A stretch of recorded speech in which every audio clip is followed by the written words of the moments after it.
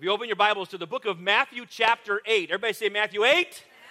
Now, we're still in the book of Matthew. We're still learning how to be followers of Jesus. We're still looking at what that means. But every once in a while, we see that we sort of see that there's a subsection in Matthew's teaching, an emphasis that he's bringing.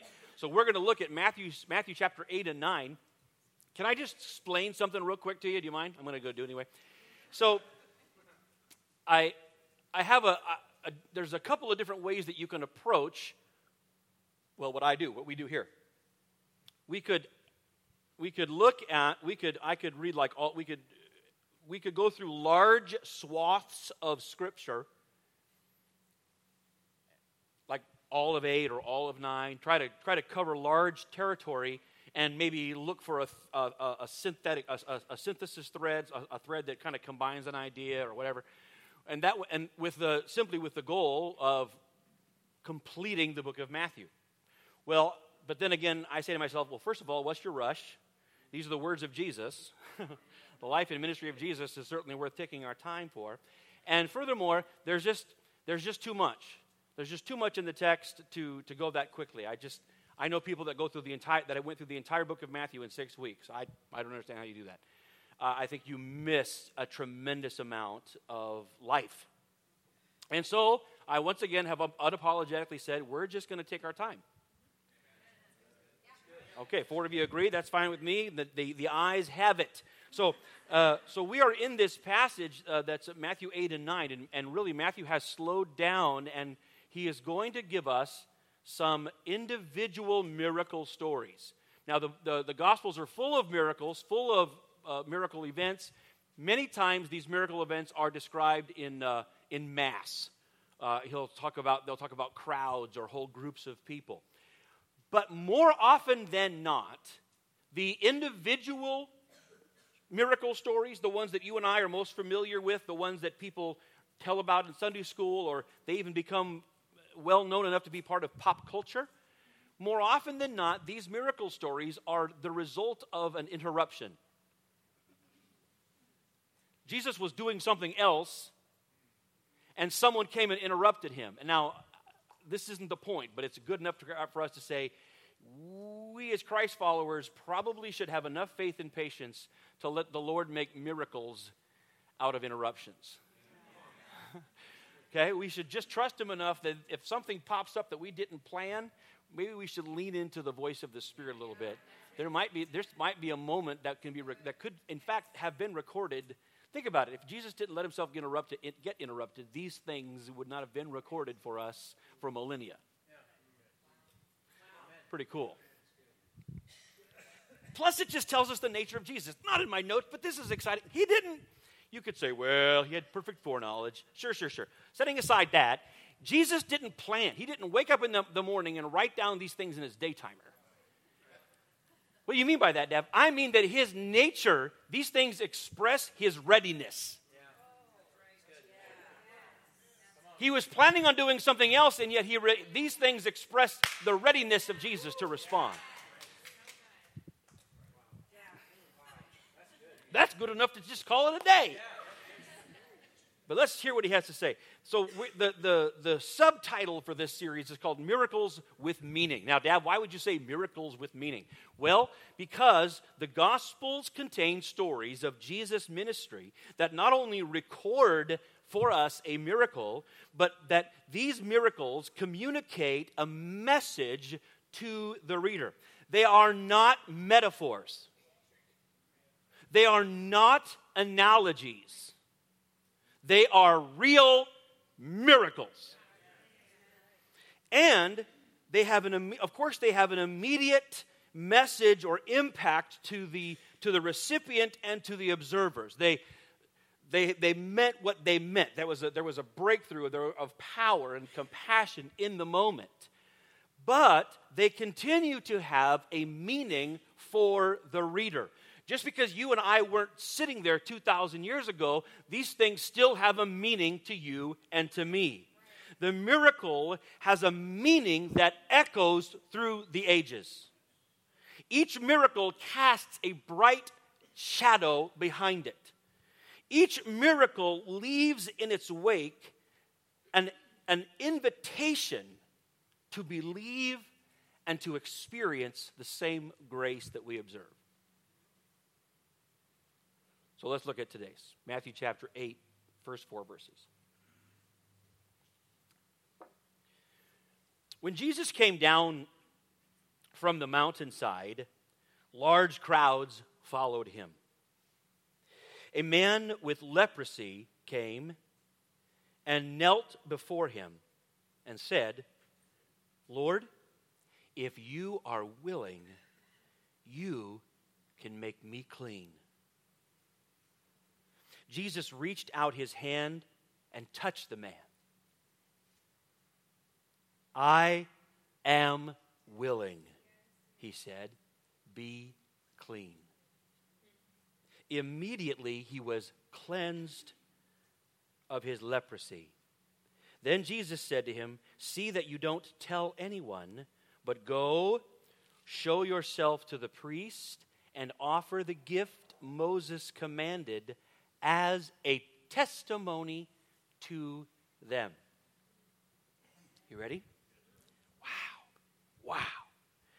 Now Matthew organizes his text. The ancient bibliographies, and this would be like an ancient bibliography, we call it a gospel, but the genre would be an ancient bibliography.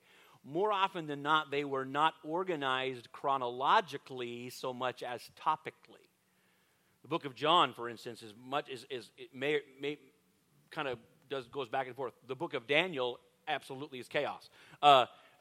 But Matthew has a hint of chronology. I mean, he definitely has the birth of Jesus and the life of Jesus and then this death and resurrection. But he organizes or edits some of these things by topic or arrangement. There is a general timeline present, and Matthew has this event. He makes sure that he wants us to hear this miracle directly after Jesus comes down from the Sermon on the Mount. And there may be a couple of good reasons for that. Matthew doesn't tell us why, so we have to sort of suppose. Because the Sermon on the Mount was 5:17 began with Jesus saying, "Do not assume that I came to abolish the law, but to fulfill it." And then the whole message exemplifies his fulfillment. And then the capstone of that is 7:12. "Therefore I tell you, do unto others as you would have them do unto you," and that will fulfill the whole shooting match. Well, it may be that this miracle is a physical expression of that fulfillment in Matthew's view. It may emphasize that Jesus wasn't just a teacher. The last thing we heard Matthew tell us that the crowds were amazed that he taught with authority. But maybe Matthew wants to remind us that Jesus didn't just talk, that some things aren't just solved by good teaching. But that as king, Jesus has power and authority and compassion to act. Jesus wasn't just a philosopher. He is Christus Victor. He enters into our lives to bring victory.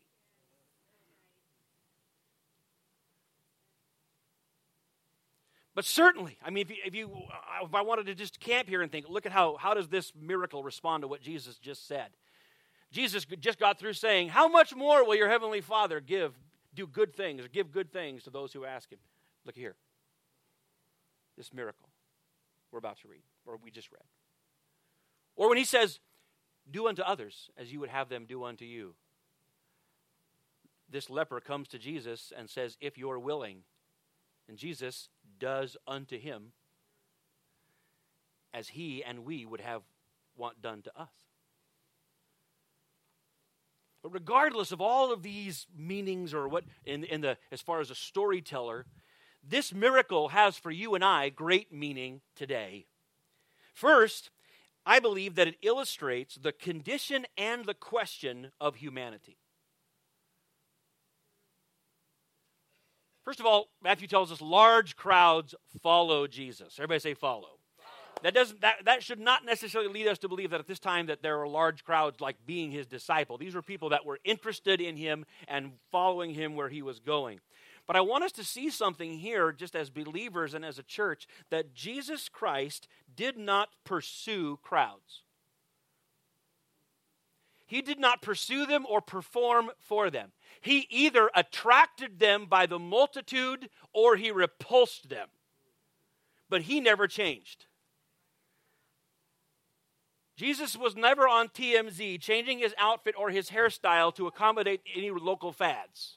Ooh, what's Jesus wearing today? He's trying to stay hip with it. Jesus did not follow trends. He did not perform for crowds. He is the constant.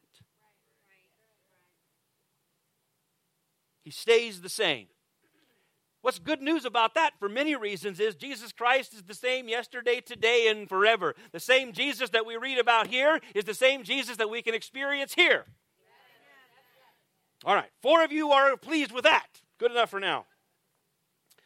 Now listen, then it says this, out of this great crowd, a man with leprosy comes and falls at the feet of Jesus and says, Lord, if you are willing, you can make me clean. Now that's not really a question, but it's proposed as such.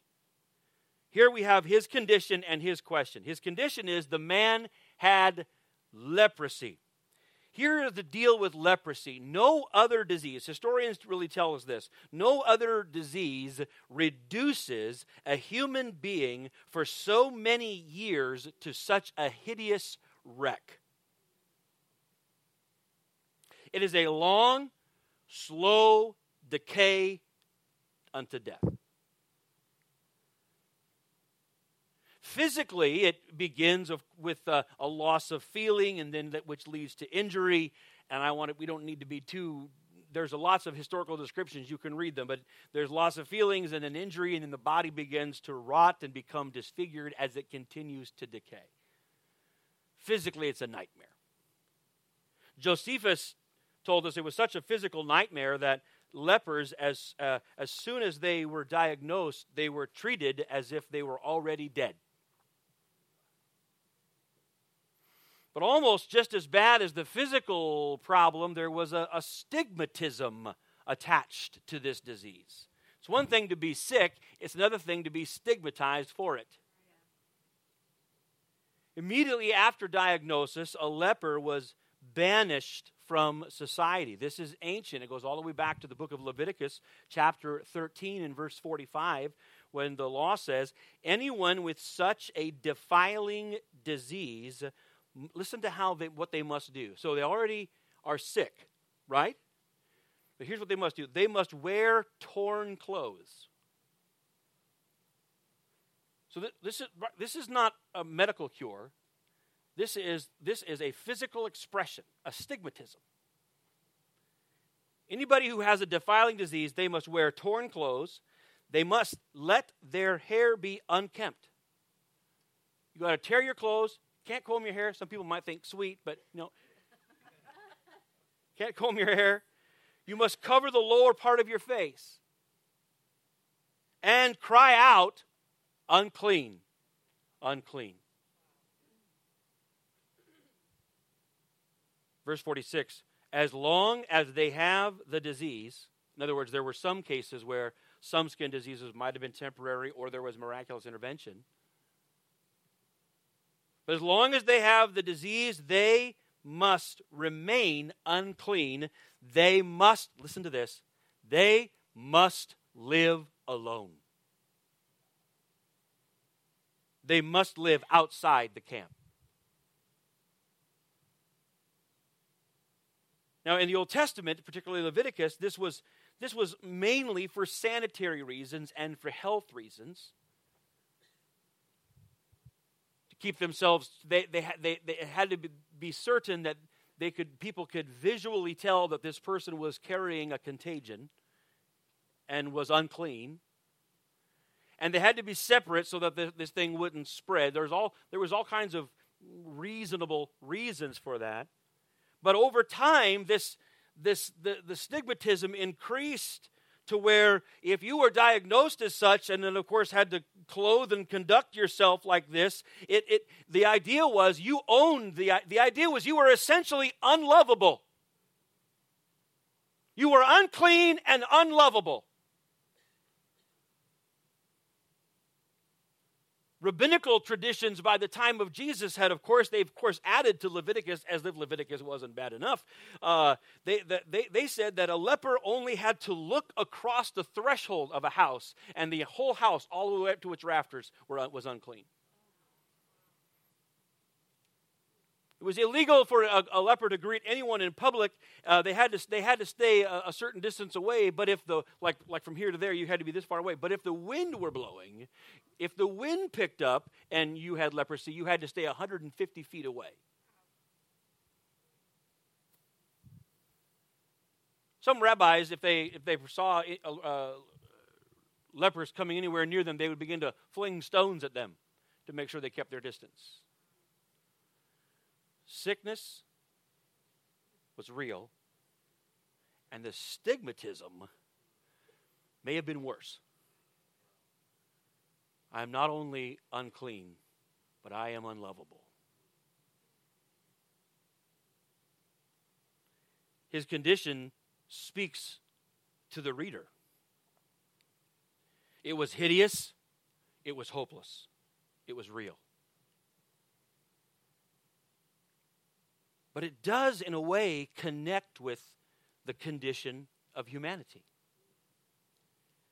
Many people find themselves in hopeless and even hideous circumstances. Our own versions of uncleanness carry with them a stigmatism.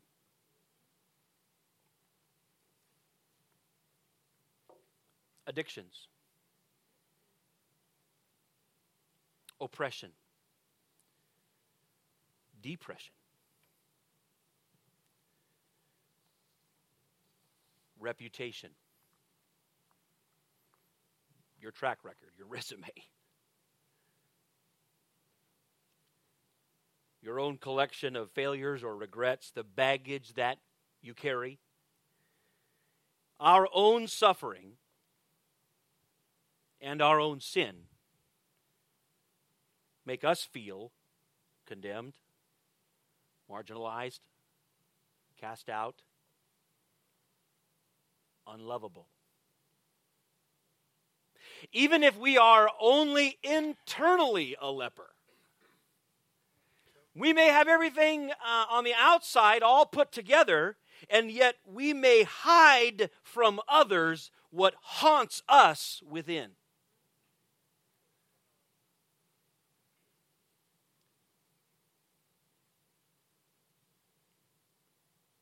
So this man, he comes, and he's apparently heard of Jesus. He knows that Jesus is able to help him. But the question he has is, are you willing? This is a real question that a real suffering man had. We could understand his desperation. We could understand, given the stigmatism he lived under, that even if Jesus could help him, Jesus, like other spiritual leaders, may have been too repulsed. Maybe Jesus was too disappointed in him.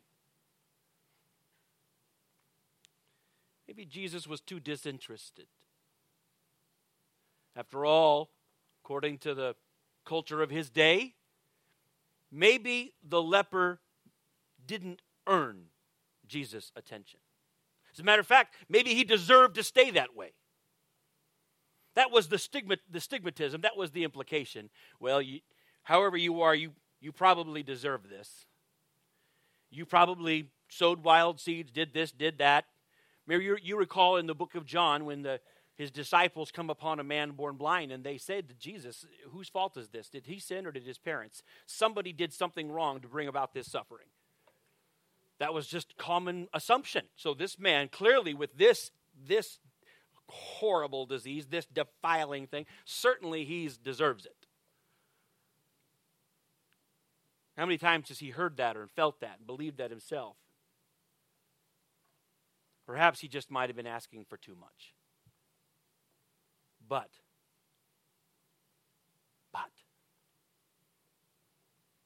If Jesus is willing, he can. This could all be over. He could have his life back. He could have, in that day, very likely, he could have his wife back, his children back, his home, his job. If you had been diagnosed as a leper, you don't get to go back home. The moment the diagnosis happens, that's it. You don't get to see the wife, the kids, or the one on the way. You're out. And you never go back.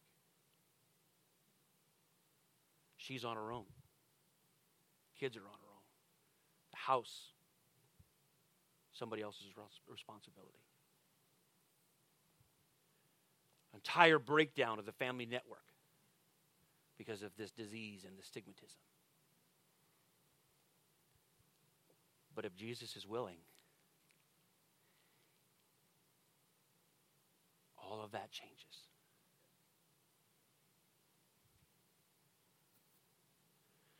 We can have a sense, we can feel empathy with the glimmer of hope that would have compelled him.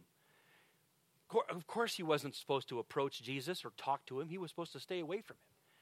But we can understand that he'd had enough of the disease and the stigmatism.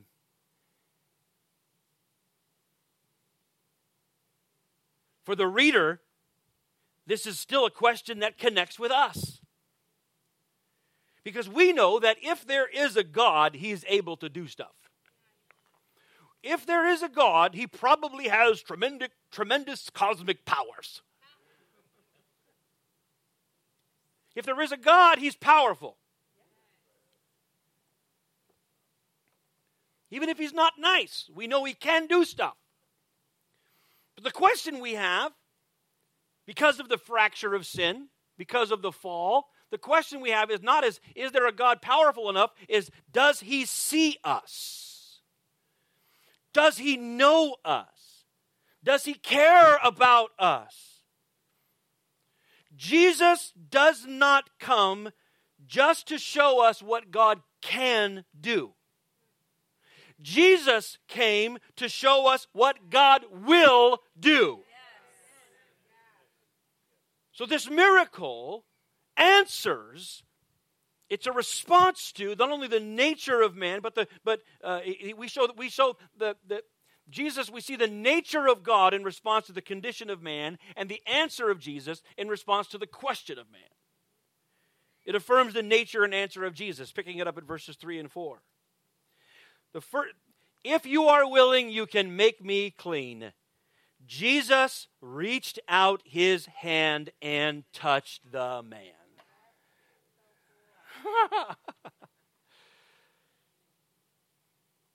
Jesus reached out his hand and touched him. I don't want to make too much out of the grammar here, but this could have been concurrent, but in every story, the touch is always placed first. He reached out his hand and touched him. Now we know that Levitical law forbade touching anything or anyone unclean. In Leviticus chapter 5 and 3-4, we read that if you touch something unclean, you become unclean. This was actual and this was spiritual. It was actual to stop the spread of disease. You did not touch so that you would stop the spread. You did not touch so that you would stop the spread of disease. Furthermore, it showed the power, as the reader would look at that and consider and then know that these laws were laid down next to moral laws. You understood that you understood the power of sin, that you don't come into contact with it. You don't connect with sin because it's infectious. The Levitical law was actual and it was spiritual. But Jesus reached out his hand and touched this man.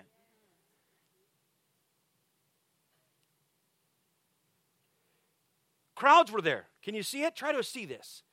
The crowds had just heard him. They were following him.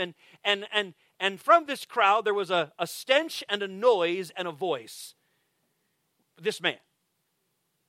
The crowd would have got out of the way. They would have quickly gasped and moved out of the way as he made his way to it. It wasn't like the woman with the issue who snuck her way in. If they saw him coming, they would have got out of the way. They wouldn't have tried to stop him because they wouldn't touch him. So they would have cleared a path out of his way. And perhaps he would have found his way right in front of Jesus, and he falls to his feet right in front of him. And this could be it. This could be a death sentence. Who knows what could happen? Rocks could be hitting him at any moment. Or Jesus could say nothing, move around, and just ignore him. But he's on his face before this man, this prophet. He don't know much about him, but he knows he knows something enough to know that he's able to do something if he's willing. Maybe it's quiet for a few minutes. The next thing this man feels is not harsh words or hard rocks.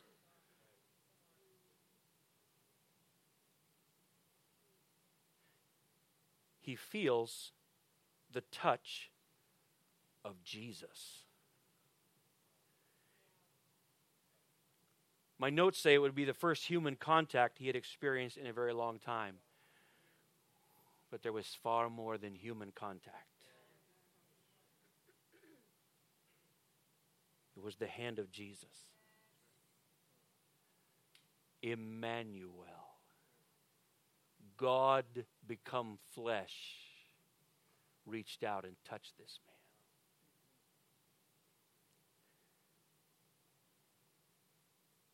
This is more beautiful and more profound and more powerful than words.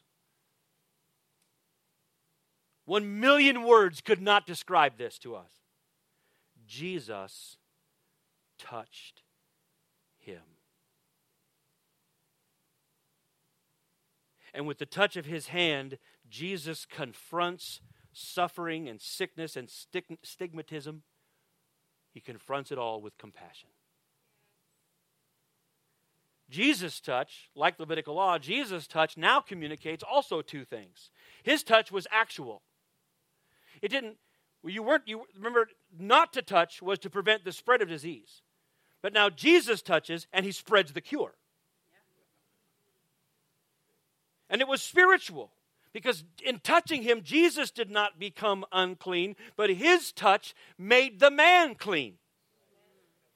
Because for now, a greater power and a dominion was present. Behold the kingdom of God. Behold the dominion of the Spirit. Behold the righteousness of God.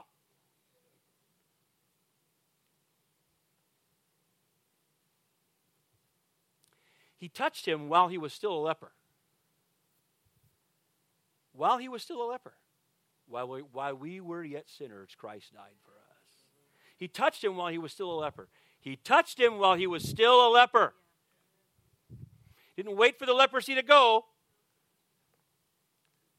But don't, please, sweet, wonderful North American evangelicals, Facebook Jesus, don't leave it there. He didn't pat him on the head and say, it's okay.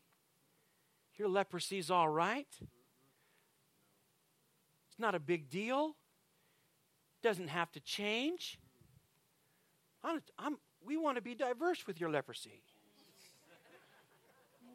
We need to be more tolerant of the leprosy, Meg. Jesus touched him while he was still a leper, but did not leave him that way.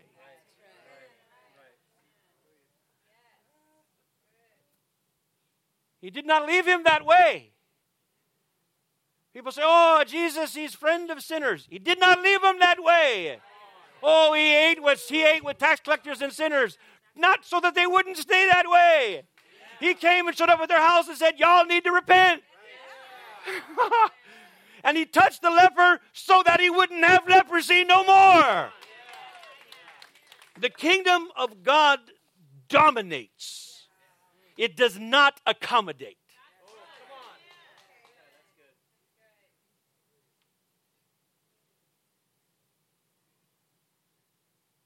It is an invasion. It is a dominion. He did not come to make a truce. He came to bring us into covenant. It dominates. He touches the man and he says, I am willing. Be clean.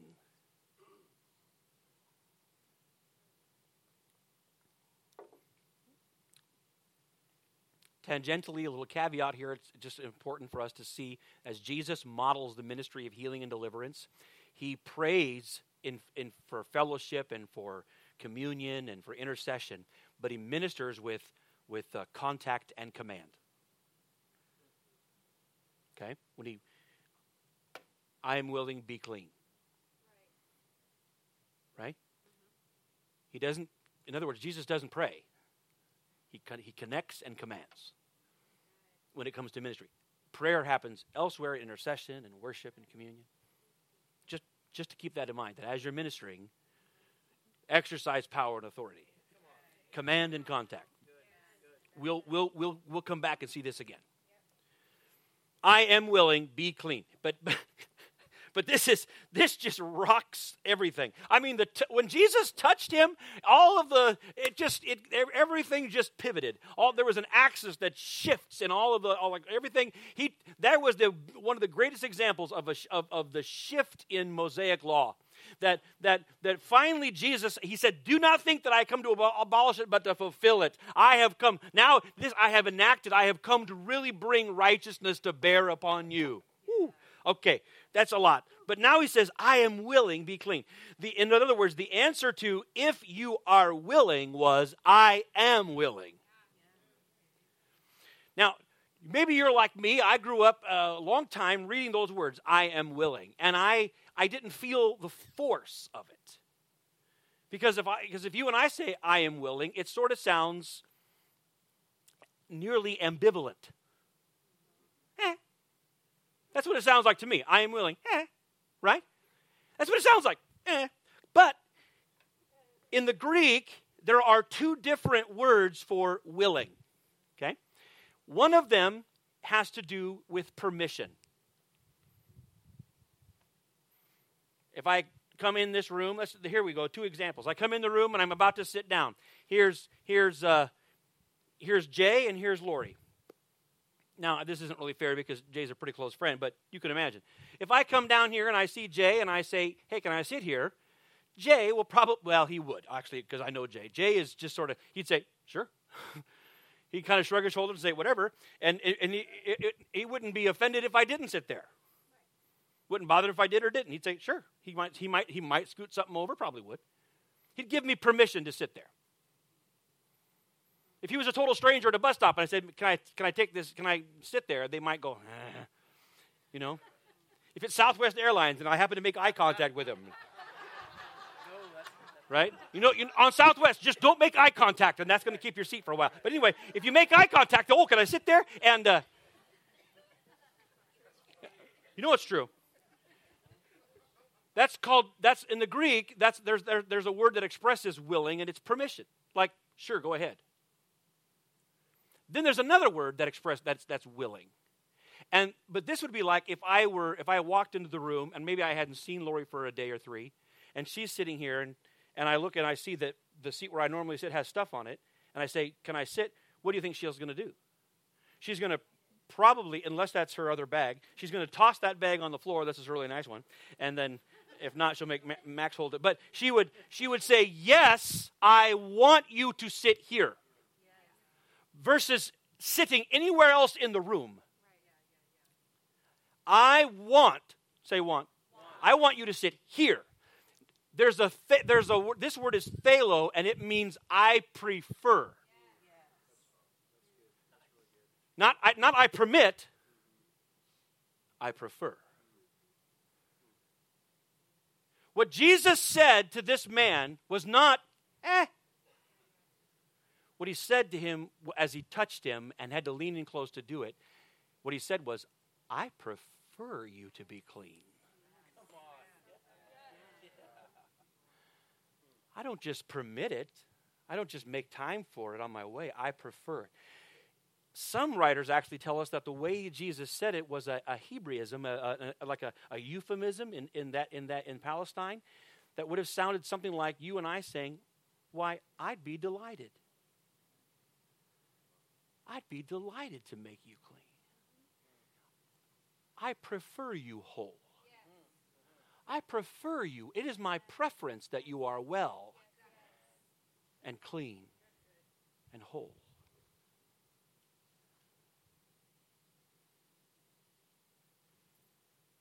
And if you want to have more fun with grammar, this is not just a random or unique expression. It's not an aorist. It's a present active indicative. What? That means that Jesus was saying, I am willing. It was a constantly true idea. It wasn't an instance or a unique one. It was a constant. Everything Jesus said and did was the perfect expression of the Father's will. If you're willing, as a matter of fact, it is my will, and it will remain it. This is an expression of my nature. I prefer you well. It was a real answer to a specific question, but it also is an answer to our questions.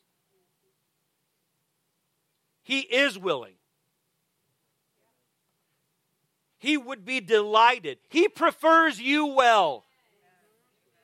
For the suffering, for the sick, for the stigmatized, for those who wonder if there's hope for you, for those who wonder if you are lovable, He is willing. Then Matthew tells us that immediately he was cleansed of his leprosy.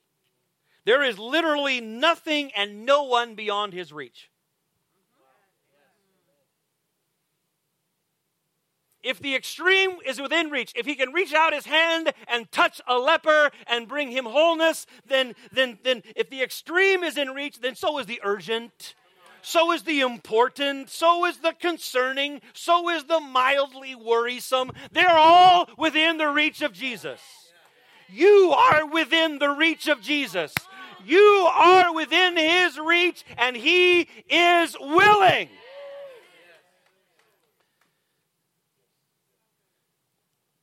Verse 4 is an interesting one to conclude. He said, now don't tell anybody. Now just try not to let weirdos tell you that this was some sort of a messianic secret, that Jesus was James Bond. That falls totally outside of the plan here. What Jesus tells him to do is to go to the priest and take an offering and show that he'd been cleansed. Why is that important? Because regardless of how the leper appeared, to himself, to anybody around him, regardless of his appearances, he still could not have returned home. He could not have returned to his community or returned to society until the priest certified his cleanness. And you say, well, was Jesus just accommodating the system? Well, sort of. But in healing this man and then giving him this instruction, Jesus turned his eyes on the man's family and future and financial life. This miracle affirms the extent of his will for us. I am willing not only to get this disease off of you and affirm your cleanness, but I'm going to make sure in this one act, this one sweeping act, we're going to restore everything. We're going to restore everything. You're going to get your skin back. You're going to get your health back. You're going to get your religious standing back. You're going to become clean. Now you're going to go to the priest and make sure so that you can get your wife back and your kids back and your house back and your kids back. In that order. Wife, house, kids.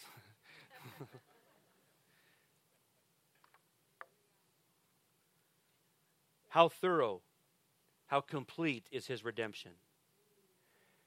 How thoroughly he intends to work in all of our lives.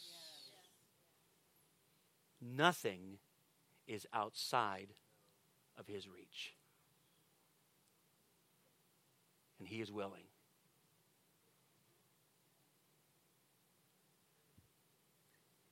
How does this miracle encourage you? How does this miracle encourage you? How does it encourage you to trust Jesus today?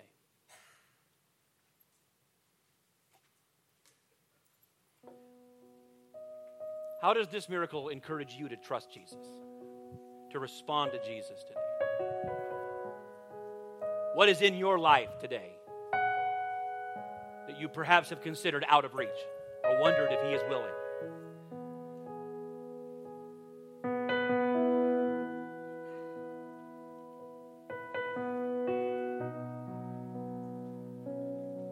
How does this miracle encourage you to imitate Jesus?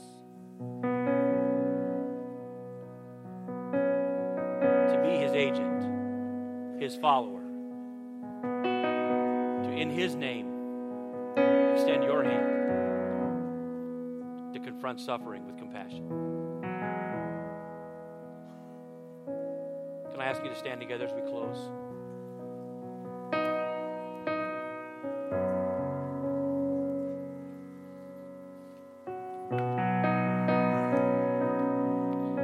How does this miracle encourage you to trust Jesus today?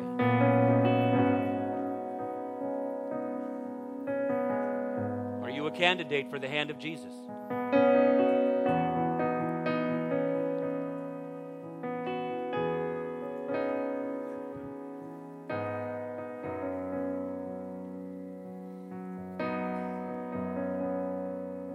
Anybody need the hand of Jesus? Maybe you're sick. Maybe you're carrying a stigmatism. Maybe you're haunted by something even internally that you've wondered if the Lord sees or cares about. Nothing's outside of His reach. Nothing is outside His reach. Can we pray together before we send you out? If you'd like prayer this morning, if you'd like someone to pray with you or for you in any way, hey, this leper had the courage to charge through a crowd. If you'd like prayer this morning, can I invite you to come join me at the front? Our musicians are going to sing this song about the blood of Jesus and what it speaks over your life. If you'd like prayer, come and find a place here at the front.